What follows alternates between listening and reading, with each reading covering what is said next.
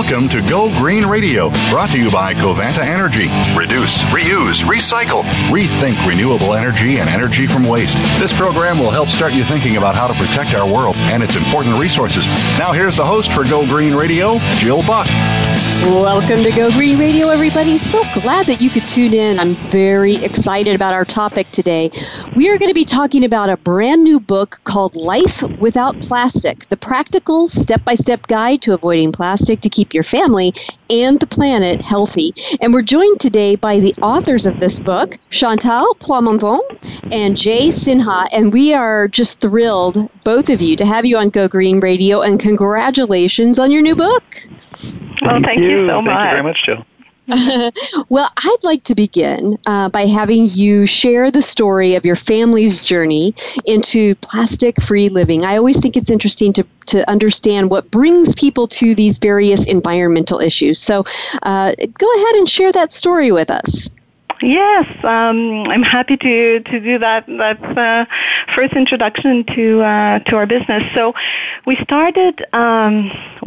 It's been our son is now 15 years old. So we started to be aware of the plastic issue about at the time when he was born, because as a new mother, I was reading a lot of magazine articles and books about, how to be the best parent possible. And I was reading this magazine called Mothering at the time. And in that magazine, at almost every issue, there started to be articles about the dangers of plastics on newborn babies. And so that was in 2003, 2004.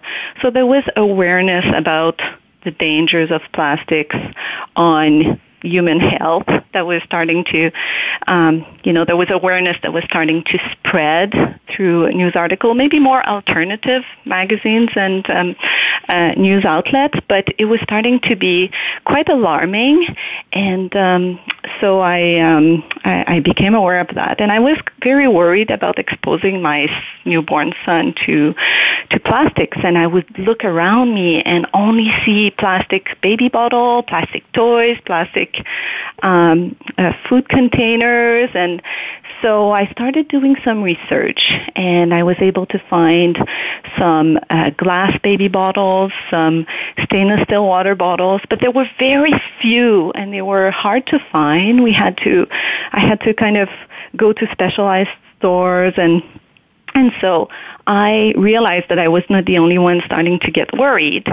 And so in some cases, I had to buy large quantities of certain items because I was importing them from far away just in order to make them available to my son. And so that's how I started. We started buying large quantities and then making them available on this very basic website that we called lifewithoutplastic.com. And we just had a few products to begin with, but we slowly found out that more people were interested in this issue than we thought, and so that's how we began. I love it. And it's funny, I talk to so many people who have become quite the leaders in their chosen issue, environmental issue. And so many of them begin from a place of concerned parenthood. And so I think that's so interesting. Jay, before we dive into some of the details of your book, I'd like to give you a chance to talk to our listeners about the 4 fundamental elements of the overall solution that you mentioned. Sure. And you outline these in Chapter 1. The first one is to stop plastic pollution at the source by avoiding plastic and using alternatives. Share some thoughts on this concept, if you would, please. Sure, Jill. Yeah. Well, there's currently so much plastic actually being produced and polluting the world at the moment that there's literally too much to think that we can clean it all up anytime soon, that is, or that we can recycle it all. Recycling is really not the solution. It is one part of it, but it is not the overall solution. The thing is, the plastics industry is actually ramping up production of plastics, injecting billions of dollars, literally, into new plastic plants in the U.S., and this is because there's demand for plastics. It's also because the price of natural natural gas, which is used to make plastics, has gone down dramatically in recent years. But the thing is, plastic is being eaten up by consumers, so that's why plastic producers are still making it. So the key is really to reduce that demand, and that's what we mean by reducing plastic at the source, to reduce the flow of plastics into our lives. The benefits are obvious as well. If we use less plastic, then our health is less at risk, and there's less plastic pollution. So we really think that preventing and avoiding plastic, the amount of plastic that we use, it should become something that's really engraved in our sort of collective global societal psyche, just a way of being, a way of living. Mm-hmm. And then the second fundamental element of the solution that you mentioned is change our perception of existing plastic as waste to be disposed of and see it as valuable. Help us understand how we can make that shift. Maybe I can jump in here. What we mean by that is that the biggest problem is actually disposable plastics, because some plastics are very valuable and they meet some very important industry demand, especially I'm thinking the construction industry really needs some plastics as vapor barrier. They have like very unique properties that are quite important. But the problem is when we start using this valuable resource as a disposable item. So, they're cheap and people don't give them value, so they just throw them away. And that's, I think, part of the solution. We have to see plastics as more than something that can be just easily disposed of, that we should reserve that valuable resource for things that really merit their special characteristics and properties. Agreed. And then you all bring up a third fundamental element of the solution, and that is move toward a circular economy where plastics never become waste. And some of our listeners know what a circular economy is, but not all of them do. So if you would, help us understand that concept, particularly as it pertains to plastic. Sure, I can talk about that one. It's a fascinating concept, one I just love to talk about. The basic idea is that you have an economy where there is really no waste. It's a way of achieving an environmentally and economically sustainable growth by maintaining the value of products, materials, and resources in the economy for as long as possible. So you have like the traditional linear economic model, which has been used since the Industrial Revolution, and that's based on a take, make, consume, and then throw away pattern. Now, in a circular economy, the products and the materials that they contain are highly valued. So in practice, the circular economy model that aims to reduce the waste to a minimum and to promote reusing, repairing, refurbishing, and recycling of existing materials and products, so that what used to be considered waste in that linear model, it can actually be turned into a valuable resource to ideally, eventually, have zero waste going through the economic system. That's the basic idea. And the thing that's so interesting about the circular economy is that it requires, in order for it to succeed, a lot of collaboration between disparate companies and industries. Absolutely. who can talk together, collaborate together, and say your byproduct could be my raw product. So, exactly. It's and this is happening. really, Sorry, Joe. Yeah, no, it is happening, and I'd love for you to share a little bit more about how it's happening, because for our listeners who are unaware of what's already going on, that may sound like a pie-in-the-sky idea, but in fact, it is happening. Share a little bit more about that. Sure. Yeah. No, it's happening at really at all levels, including the highest levels, where large corporations are becoming part of this whole circular economy initiative. It's happening. For example, there's a foundation in the UK called the Ellen MacArthur Foundation, which has really spearheaded a whole new plastics economy project, which is bringing together the largest corporations that produce, for example, consumer products, corporations like Unilever, Procter & Gamble, and really taking a close, hard look at, for example, the packaging in their products, because plastic packaging is really at the core. What Chantal touched on earlier, those single-use disposable plastics, so much of that is packaging. So if we can begin by reducing the plastic packaging waste, that's a huge step forward. And these companies are beginning to look at ways to completely phase out plastic packaging. Ways of increasing recycling, using bioplastics. That's a whole discussion on its own there. But really looking at the plastic packaging as something that is not acceptable, or if it does have to be used, seeing it as a valuable resource that will be recuperated and reused in another way, or at least recycled. Absolutely.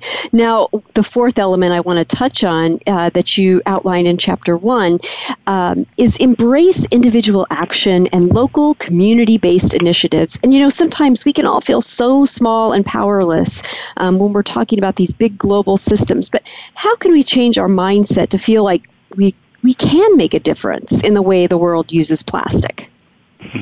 Yes, it's true that sometimes we feel so small and powerless. But I would say, Jill, that something that at least makes me feel really empowered is when I do something in front of other people or in front of my friends that is quite revolutionary from their perspective, but they take notice. Like, for instance, I'm in the lineup at my local coffee shop, and I bring my own cup. So I ask, can I please have a refill with my own cup? And maybe the first time the barista will look at you and say, well, I'm not sure we're accepting your own cups, or, like the first time it's like you feel like you're making them uncomfortable. But if you just, keep asking for it, and then eventually they say, okay, yes, sure, and then people see you, and they're realizing, wow, it's possible to bring your own cup. And not only that, a lot of coffee shop will actually give you a rebate, like 10 cents rebate for bringing your own cup. A lot of people don't know that. So when you're the one that leads by example, or you're with your friends at a bar and you say, please bring my drink without a straw.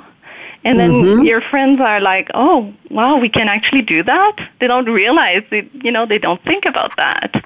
But when you start leading by example and making these small little steps, and then the next time around it's your other friend that starts refusing the straw or bringing their own coffee cup at the coffee shop. So I think this is very, very powerful. I agree. And we've got to take a quick commercial break. But when we come back, we have so much more to cover. And I'm so excited. So don't go away, folks. There's more Go Green Radio right after this.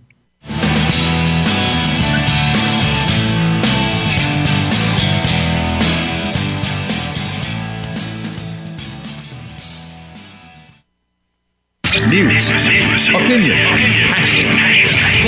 Hear me. Your voice counts. Call toll free 1-866-472-5787. 1-866-472-5787. VoiceAmerica.com.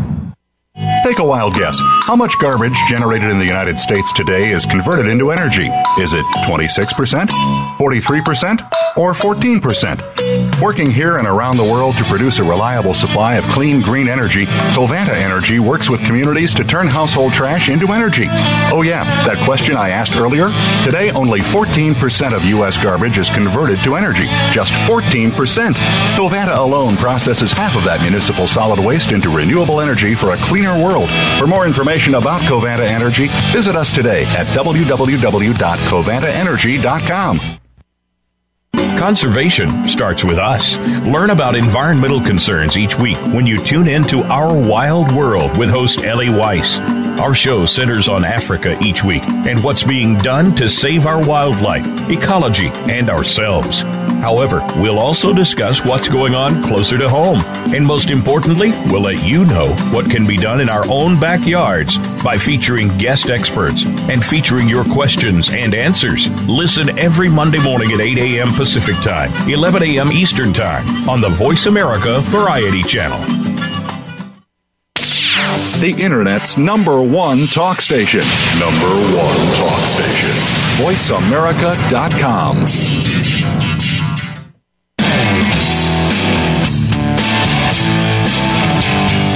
You're You're listening to Go Green Radio with your host, Jill Buck. Jill would love to hear your comments or questions on today's show, so call us toll-free at 1-866-472-5788. That's 1-866-472-5788. Write to us, too. Save some trees and send us an email to gogreenradio@gmail.com. That's gogreenradio@gmail.com. Now back to Go Green Radio with your host, Jill Buck. Welcome back to Go Green Radio. So glad that you could all tune in. And in case you've just joined us, let me catch you up. Today we're talking about a brand new book called Life Without Plastic, the practical step-by-step guide to avoiding plastic to keep your family and the planet healthy. And you can get a copy of this book. I highly recommend it.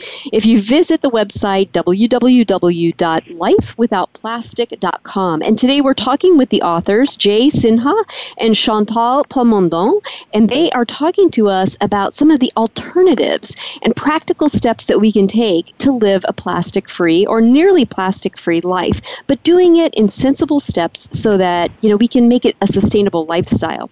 Now, I'm really excited to dive into the book, and the purpose of the book is based on a mission to, quote-unquote, battle plastic toxicity. And I'd love for you guys to talk to us about some of the common types of plastic and what makes them toxic. Sure, Jill, I can start on that.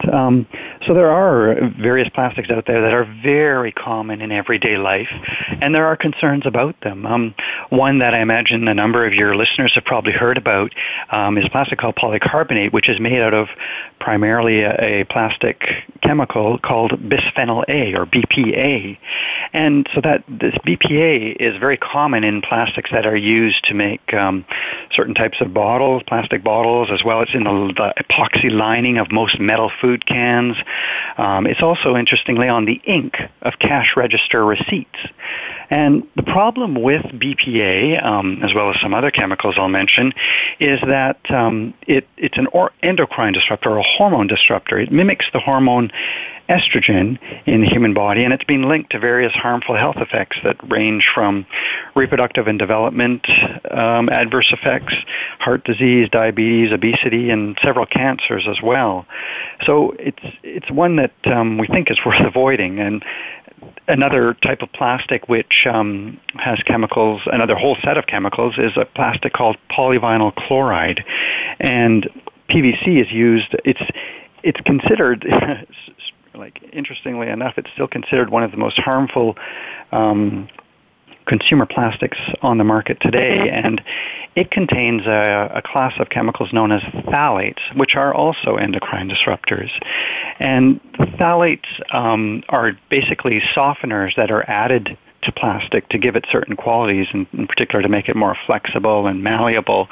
And that's the case exactly with, for example, polyvinyl chloride, or PVC.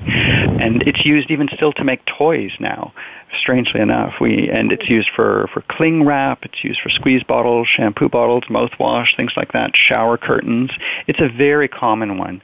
Another one I'd mention is polystyrene, which is used for what everyone knows as styrofoam. So that's used very much in food applications, where you have very often food that is hot or oily being packaged and served in styrofoam containers. And styrofoam, the polystyrene, an important thing to note is that it's a pretty unstable plastic. It's not very strong, so it breaks down quite easily.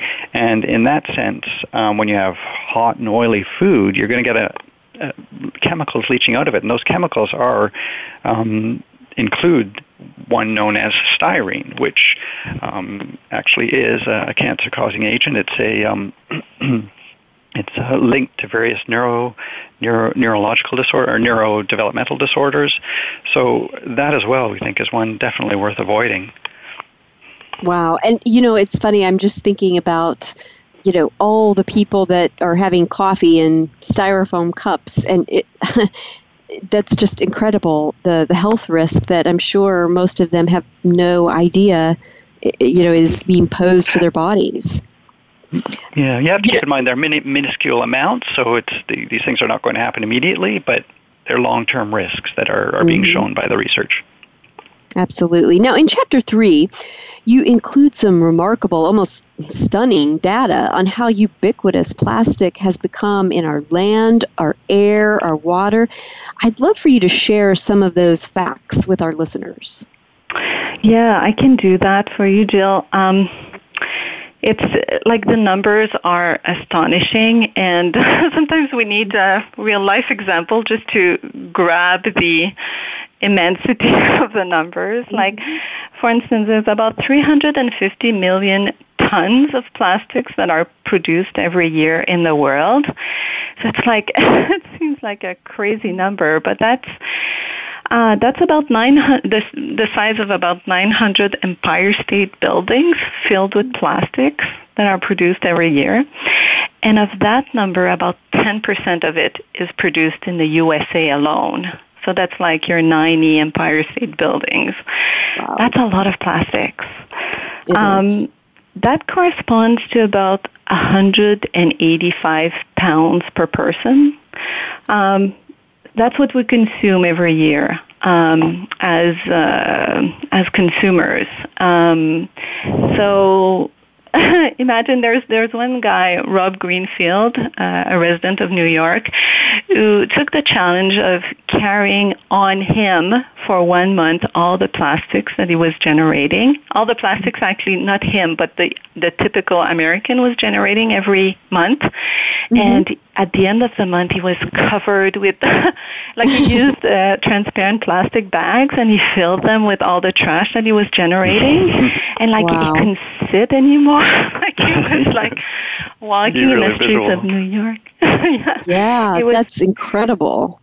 And it's ending up in the air and water, too. And that, I knew that it was ending up in the water, but you guys also talked about the way that it ends up in our air. Can you talk to us a little bit more about that?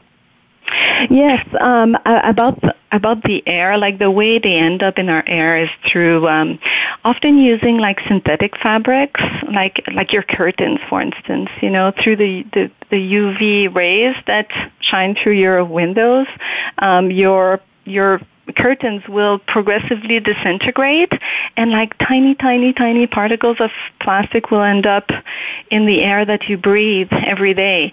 So that's in your home environment, but also outside. There's like plastic tiny particles that are found even in the outside environment. They're everywhere, and you were talking about sorry.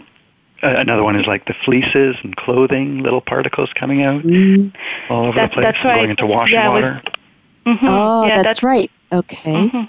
That's how they end up in the ocean through washing cycles. They talk about 28 million tons of plastic that end up in the environment and in our oceans every year. That cause the death of about 100,000 marine animals every year. So just from like ingesting the big piece of plastic, but we find these tiny particles we're talking about in our tap water. So it's really become ubiquitous, like you were saying. Yeah. Well, and that's something that I think, might be surprising, I think, to a lot of our listeners. It kind of surprised me because, we all have the visual of plastic litter, things that don't end up in landfills or wash into our waterways. Everybody's seen a picture of plastic waste floating in rivers and in the ocean. But what I think is really surprising, and it makes perfect sense now that you say it, is that it would end up in our wastewater after doing laundry, with fabrics that include plastics, but that was something I really hadn't considered before reading the book. And the other thing that I was astounded by was just understanding the magnitude of the impact on marine animals. I really didn't understand just how bad it was. So could you expound on that a little bit and help us understand just how big of a problem that is? Sure, Jill, I can talk a bit about that. I mean, it's really stunning what's happening in the oceans, and it's you as you said, you see these seas of plastic that you can actually see But the core of the problem, and this has been shown by researchers who are doing plastic pollution testing all over the world and in our waterways, is that it's really more of a plastic smog. There's like a layer of plastic, not just in the oceans all over the world, but in the oceans it's very, very prevalent. And what's happening is that you get these bigger pieces of plastic that are breaking down into smaller and smaller pieces quite quickly due to like degradation from light and weathering and salt water and friction. And as they break down into smaller and smaller pieces, and especially if they're colorful plastics, they resemble food. They come in all shapes and sizes, and they're then eaten by fish, seabirds, dolphins, tuna, whales, smaller and smaller pieces. And so the smaller fish are then eaten by larger fish, and the plastics and the chemicals in them, because you have to understand that these plastics, when they are in the water, they also both adsorb and absorb. Adsorb means they're on the surface. They're actually attracting other chemicals that are in the water, things like maybe pesticides or insecticides or heavy metals, and those get concentrated up the food chain. They're also being absorbed into cracks into the plastic. And so as they're eaten, these plastics, tiny, tiny little pieces by fish and birds, they go up the food chain and they get more and more concentrated, the chemicals, because they go into the fat tissue of these different organisms. And then down at the very base of the food chain are tiny microorganisms called plankton. And so these effectively, they feed everything that's larger than them. And the plankton keep us alive, not only because they're food for larger wildlife, but because a particular type of plankton called phytoplankton they produce oxygen, and they convert through photosynthesis. They convert carbon into sugar energy and this oxygen. And being at the base of the food chain, and producing so much oxygen for the world, if the plankton go because they're eating so much plastic, and research is showing that they are actually, in cases, preferentially choosing plastic microparticles over their normal food, if they go, that means a large part of the oxygen in our atmosphere, estimated to be about 50%, will be gone, because that's what's produced by plankton. So it's a serious issue throughout the food chain. That's shocking. It is. Mm-hmm. Well, and it really underscores the point that we are all interrelated, and that if for no other reason, even if, we have listeners who are not so much into wildlife protection, if they're even just into these issues because of the human health ramifications, that we all stand to gain by protecting these various elements of either our food chain or the ecosystems that help us breathe, really basic things like the oxygen that's produced. Well, we've got to take a quick commercial break. But when we come back, we're going to shift our focus from the problem of plastics to the solution. And so don't go away, folks. You're going to learn so much. There's more Go Green Radio right after this.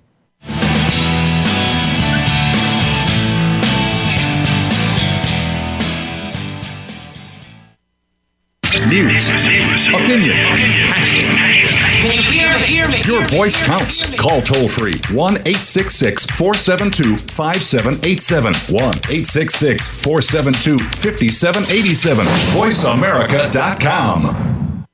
Take a wild guess. How much garbage generated in the United States today is converted into energy? Is it 26%, 43%, or 14%? Working here and around the world to produce a reliable supply of clean, green energy, Covanta Energy works with communities to turn household trash into energy. Oh yeah, that question I asked earlier? Today, only 14% of U.S. garbage is converted to energy. Just 14%. Covanta alone processes half of that municipal solid waste into renewable energy for a cleaner world. For more information about Covanta Energy, visit us today at www.covantaenergy.com. Stimulating talk Gets those synapses in the brain firing really fast. all the time. The #1 internet talk station where your opinion counts. VoiceAmerica.com.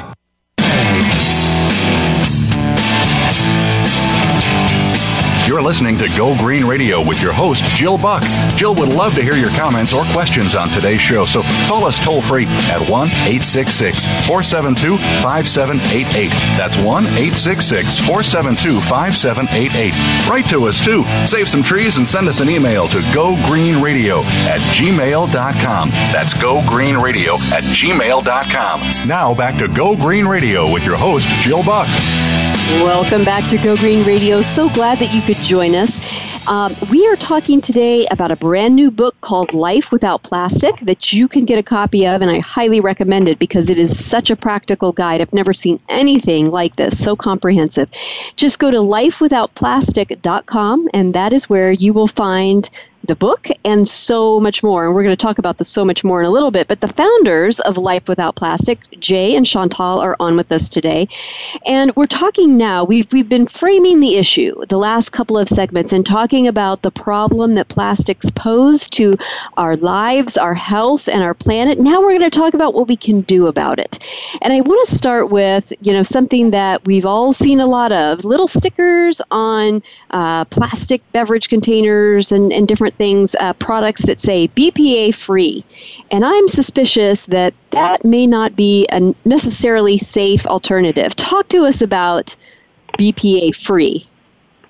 Yeah, that's interesting. BPA, when I talked to you earlier about the reasons that prompted us into starting this business, I was telling you about our son and the fact that we didn't want him to be exposed to those dangerous plastics. And the awareness about the dangers of plastics really started with BPA because a lot of baby bottles were made of BPA. And the Canadian government in 2009 banned BPA from the lining of the cans of baby products and of baby products in general, like the baby bottles. So they were really focusing on babies. So what happened is you started seeing a lot of products that said BPA free, no BPAs, and so companies created these things like BPS or bisphenol AF, bisphenol B, bisphenol C, so they started kind of creating, basically using the same structure, the same chemical structure, but changing it just a little bit so it was not BPA anymore, it was something else. But that didn't change the fact that it was probably just as bad as the BPA that originally caused the problem because it was the same chemical structure. And what we're seeing right now is more and more research showing that exactly, like those replacements for BPA are just as bad as BPA itself. So we have to be extremely careful about not just believing the fact that it's BPA free, therefore it's safe, because the thing is with these new alternatives, they just have not been tested enough so that government can start banning them, but it doesn't mean they're safe. Right. Mm-hmm. I work with a lot of schools. I have a nonprofit organization called the Go Green Initiative, and it's an environmental education program that works with schools in all 50 U.S. states, but also in 73 countries around the world. And if you ask any of the kids who've gone through our program, what do you do with plastic? They will typically say, recycle it. And that's not a bad answer. That's what we've been teaching them to do. But you guys introduce a new R word that I want to talk about. You talk about refusing plastic and using alternatives. And we're going to get into some great tips about how to do that in just a second. But talk to us a little bit about recycling plastics. Maybe we need to know a little bit more about that. Talk to us about it. Mm-hmm. Yeah, I think recycling is a bit of a myth. I think people feel good about their plastic consumption because they think it all gets recycled. But the sad reality is that of all the plastics that have been created since, the 60s, since the invention of plastic, only 9% has in fact been recycled. 9%. That's very little. And although more is recycled now, it's still like below the 14% threshold. It's still very little. Some plastics are just not very recyclable. It's important to know which ones are more recyclable so that when you're at the supermarket, maybe you can become aware of which plastics have more chances of becoming recycled. So you pick these types of packaging instead. So generally, the plastic number 1 and 2. So those are they are polyethylene and high density polyethylene. Like, you don't need to know their chemical name, but often if you look behind the product, it's printed. There's like the 3 little arrows, and there's a number in the middle. So you can, if you look for a number 1, 2, and 5, those plastics tends to be more recycled. But there are other plastics like the PVC or polystyrene, the number 6 plastic, the styrofoam, basically, those don't really get recycled. So it's good to know ahead of time which ones are more likely to be recycled. But the thing is, even if they are recycled, they're only downcycled. So what it means is that they can become another product once they're recycled, but they will eventually not be recyclable anymore, and they will have to go to landfill. They kind of lose their properties and lose their quality as they get through the cycle of recycling. So that's why recycling is not necessarily a solution, because ultimately the products will end up in a landfill. They end up as waste. Yep. It's not like glass or aluminum that can be recycled infinitum. Plastic degrades. Exactly. Yeah. Now, in Chapter 2, you recommend some quick start solutions that our listeners can adopt pretty much right away to address some of the biggest sources of plastic pollution. I'd love for you to give us 2 or 3 examples from your quick start guide. Yeah, I'll jump in again. There's a few items that represent a lot of the plastic waste that we produce, and sometimes just reducing these specific items can have a huge impact, because they're the ones that we find the most in landfill or in the environment. So one of them is straws, and you were talking earlier about refusing. That you are. And straw is something that's quite easy to refuse. You just say, no straw in my drink, please, and you've just saved 1 straw. Because straws are not really recyclable, so they can really have a big impact, especially because of the number of straws that are consumed every year. They say 185 billion straws are discarded every year.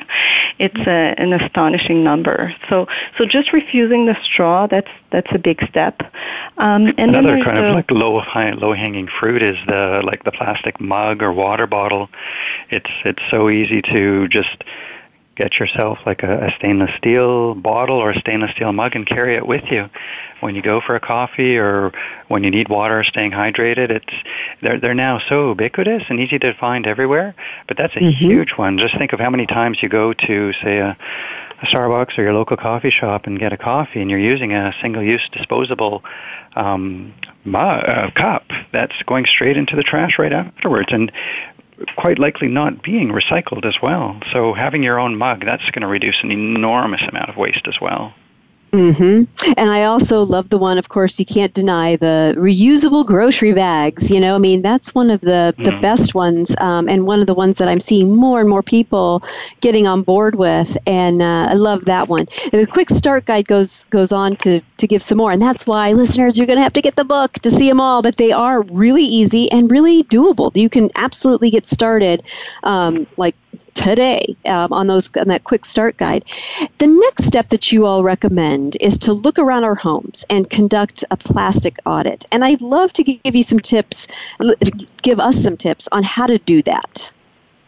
Sure. Well, it's pretty straightforward. It maybe sounds kind of formal and official when you call it an audit. We call it like a personal plastic audit, but it's super easy and it's really revealing. If you look around your life, just go in your home, in your house, your apartment, just take a look around and begin to notice the plastics around you. It's really quite astonishing. So what we suggest doing is you do just that. Like, you start going from room to room and do it kind of methodically with a pad. And in the book, we provide an example of a table you could use.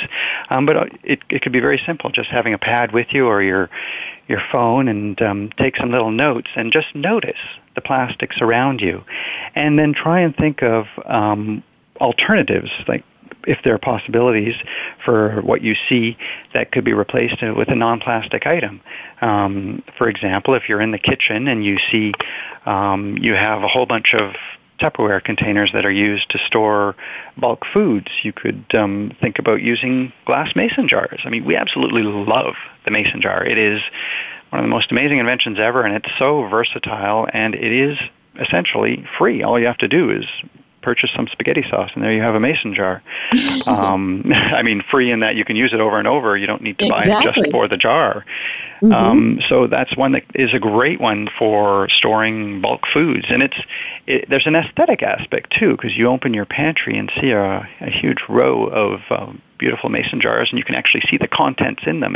It's really quite stunning. You see these zero-waste bloggers out there with fabulous photos of using non-plastic options like that.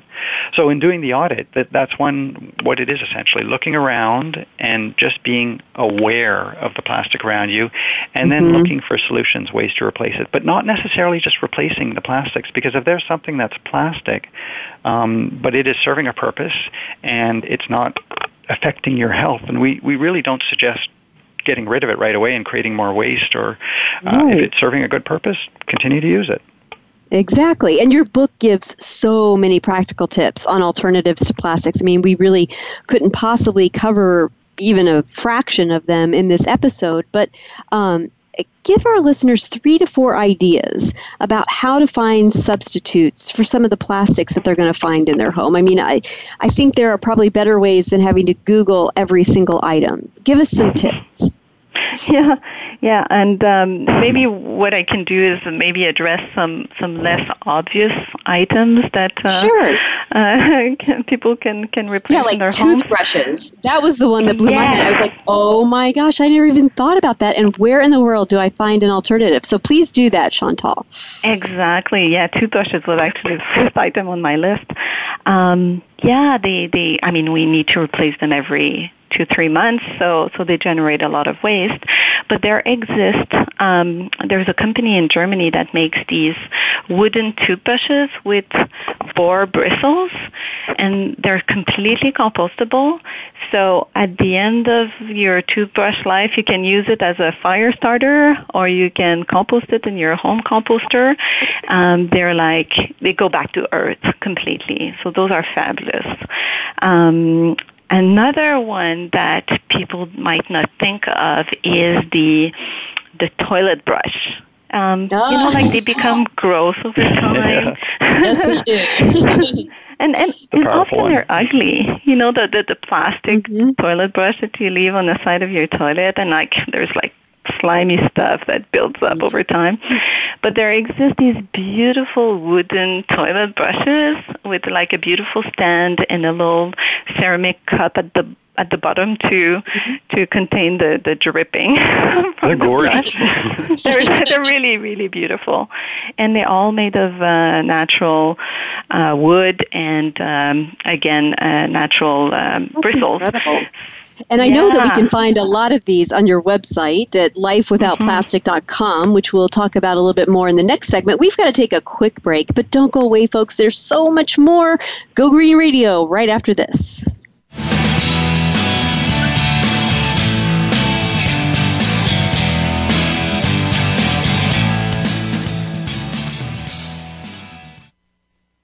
Streaming live, the leader in Internet talk radio, voiceamerica.com.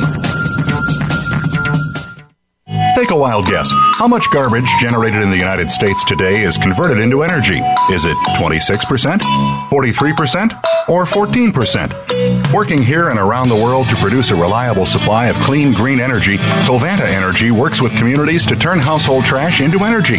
Oh yeah, that question I asked earlier? Today, only 14% of U.S. garbage is converted to energy. Just 14%.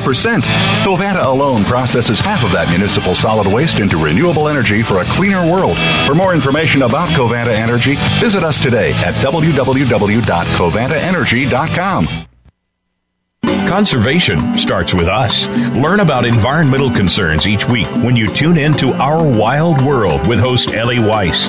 Our show centers on Africa each week and what's being done to save our wildlife, ecology, and ourselves. However, we'll also discuss what's going on closer to home. And most importantly, we'll let you know what can be done in our own backyards by featuring guest experts and featuring your questions and answers. Listen every Monday morning at 8 a.m. Pacific Time, 11 a.m. Eastern Time on the Voice America Variety Channel.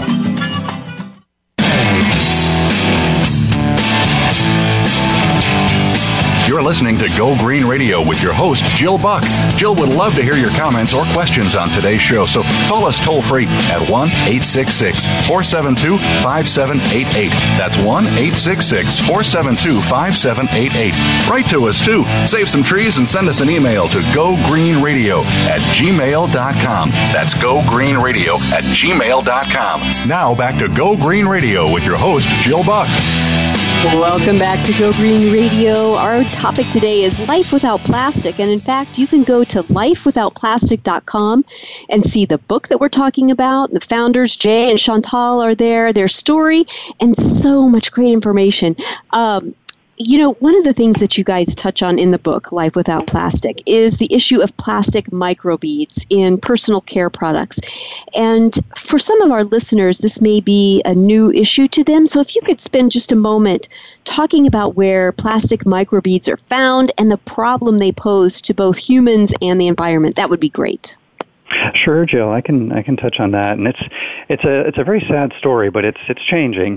So what these microbeads are, they're basically tiny plastic particles that are made out of plastics called polyethylene or polypropylene usually, and they're used as exfoliants, abrasive exfoliants in different types of personal care products, things like facial scrubs and soaps, body wash, even toothpaste.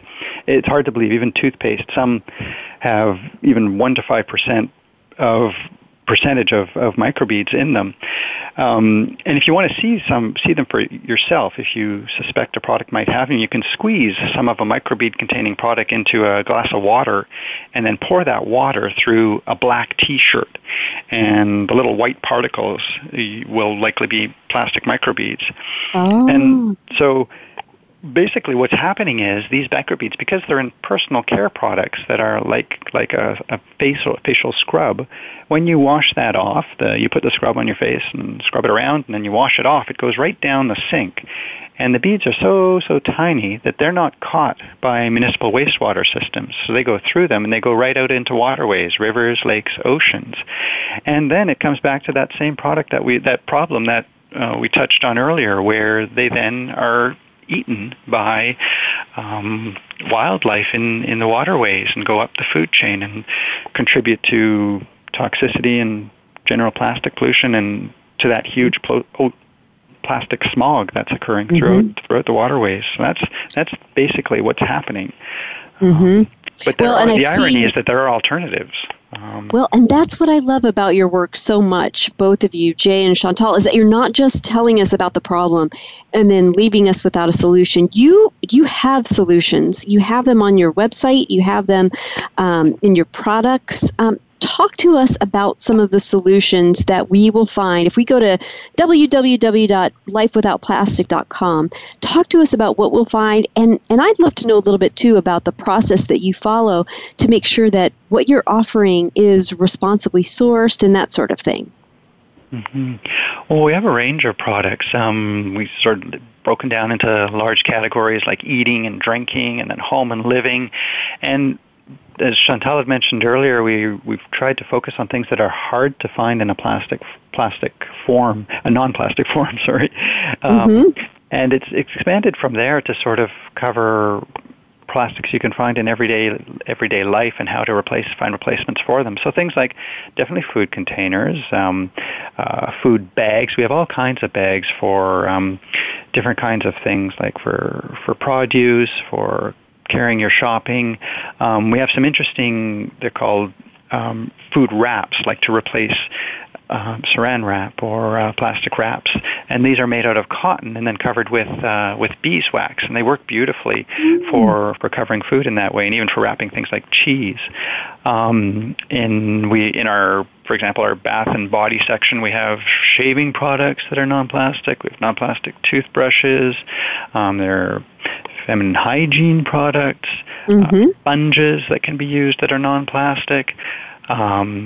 Then as well for children, there are various dishes that are specific for children, smaller things, baby bottles, stainless steel or glass, really quite a range. And in terms of the sourcing of them, we try to find suppliers. Well, we have a process we go through to find suppliers that we trust and that pay attention to both environmental and labor standards, and that we have built relationships over years with to make sure that we do trust the products and where they're coming from. Because if you're buying, for example, stainless steel in a dollar store, for one, it's probably going to be a lower quality stainless steel, but for two, you have no idea where it's coming from. It's largely probably coming from China, but you have no idea of the quality. And a lot of stainless steel is made with recycled stainless steel, which can contain impurities in it. So it really, we think it makes sense to have an idea of where the raw material that's being used in the products we make is coming from, and that's why we have tried to build these relationships over years to work with suppliers that we trust. Absolutely, and I think that is terrific. That's sustainable business at its best. You know, Chapter 5 of your book addresses one of the biggest challenges that I think I personally would have and our listeners will face if they try to work toward a plastic-free life, and that's being plastic-free when you're on the go. And I'd love for you to give us 2 to 3 tips for making this plastic-free lifestyle work when you're at the office or at school or traveling. Yeah, you're right. This is challenging, especially when you're at the office because you don't necessarily control your environment.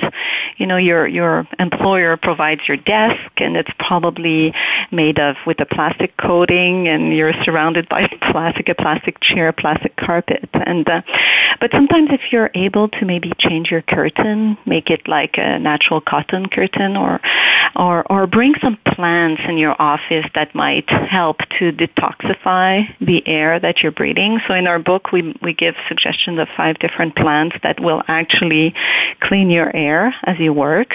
In terms of school, bringing a non-plastic lunch bag might be a good idea with non-plastic food containers, like Jay was talking about earlier. There are some glass ones, but also some stainless steel ones that are airtight and that you can put some liquidy food in them. So that's for school. And then in terms of traveling, I would say the biggest tip is to try to go with dry things. Because every time you have a liquid, that's when you often will opt for a plastic little containers. So try to avoid getting those small samples that you buy at the pharmacy that are less than 100 milliliters for airport security, and try to resist the temptation to take those samples from your hotel room, and try to maybe use a shampoo bar that's dry, and use, like small glass containers or tins that can carry your products. Fantastic advice. And I love Chapter 6 of the book, and it's called Radiating the Plastic-Free Lifestyle. Give us a few ways that we can share our plastic-free goals and lifestyle with family, friends, and coworkers. Well, there's lots of ways. We talk about, for example, if you're having friends over for dinner or maybe even a potluck of some sort, you can try and find ways to, when you're inviting people over, to create an opportunity for them to bring something that is not plastic. For example, if they want to contribute something to the dinner and they ask, what can I bring? You could suggest something that you're pretty sure won't have plastic in it, such as, well, a bottle of wine is an obvious one. There's also, you could ask them to, like, something homemade, a fresh bread or a homemade salad. And if they do want to bring something that does come with plastic, for example, chips or nachos in a plastic bag, you can at least try and reuse that bag in some way. But then there are lots of other things too. What we're seeing in certain, for example, coastal areas, there's all kinds of beach cleanups happening. And it's not just coastal areas. In big cities as well, you may have community cleanups. We have one in our community where every spring, folks get together. It's a good time. Split up. Exactly. It's a blast, in fact. It is. And it really does bring some community to this. And then you don't have to feel so alone, like you're doing something that's alien. You have people that can join you, even if it's just for something simple, like a beach cleanup or replacing straws. The little things that we can all do that bring a sense of community and healing to our planet. Thank you so much, Jay and Chantal, for your work, for what you shared with us today. All of our listeners, please get out on www.lifewithoutplastic.com and learn more. Until then, just remember that we're going to be here, same time, same place, next week with more Go Green Radio. And until we meet again, have a wonderful week and do something in your life to go green.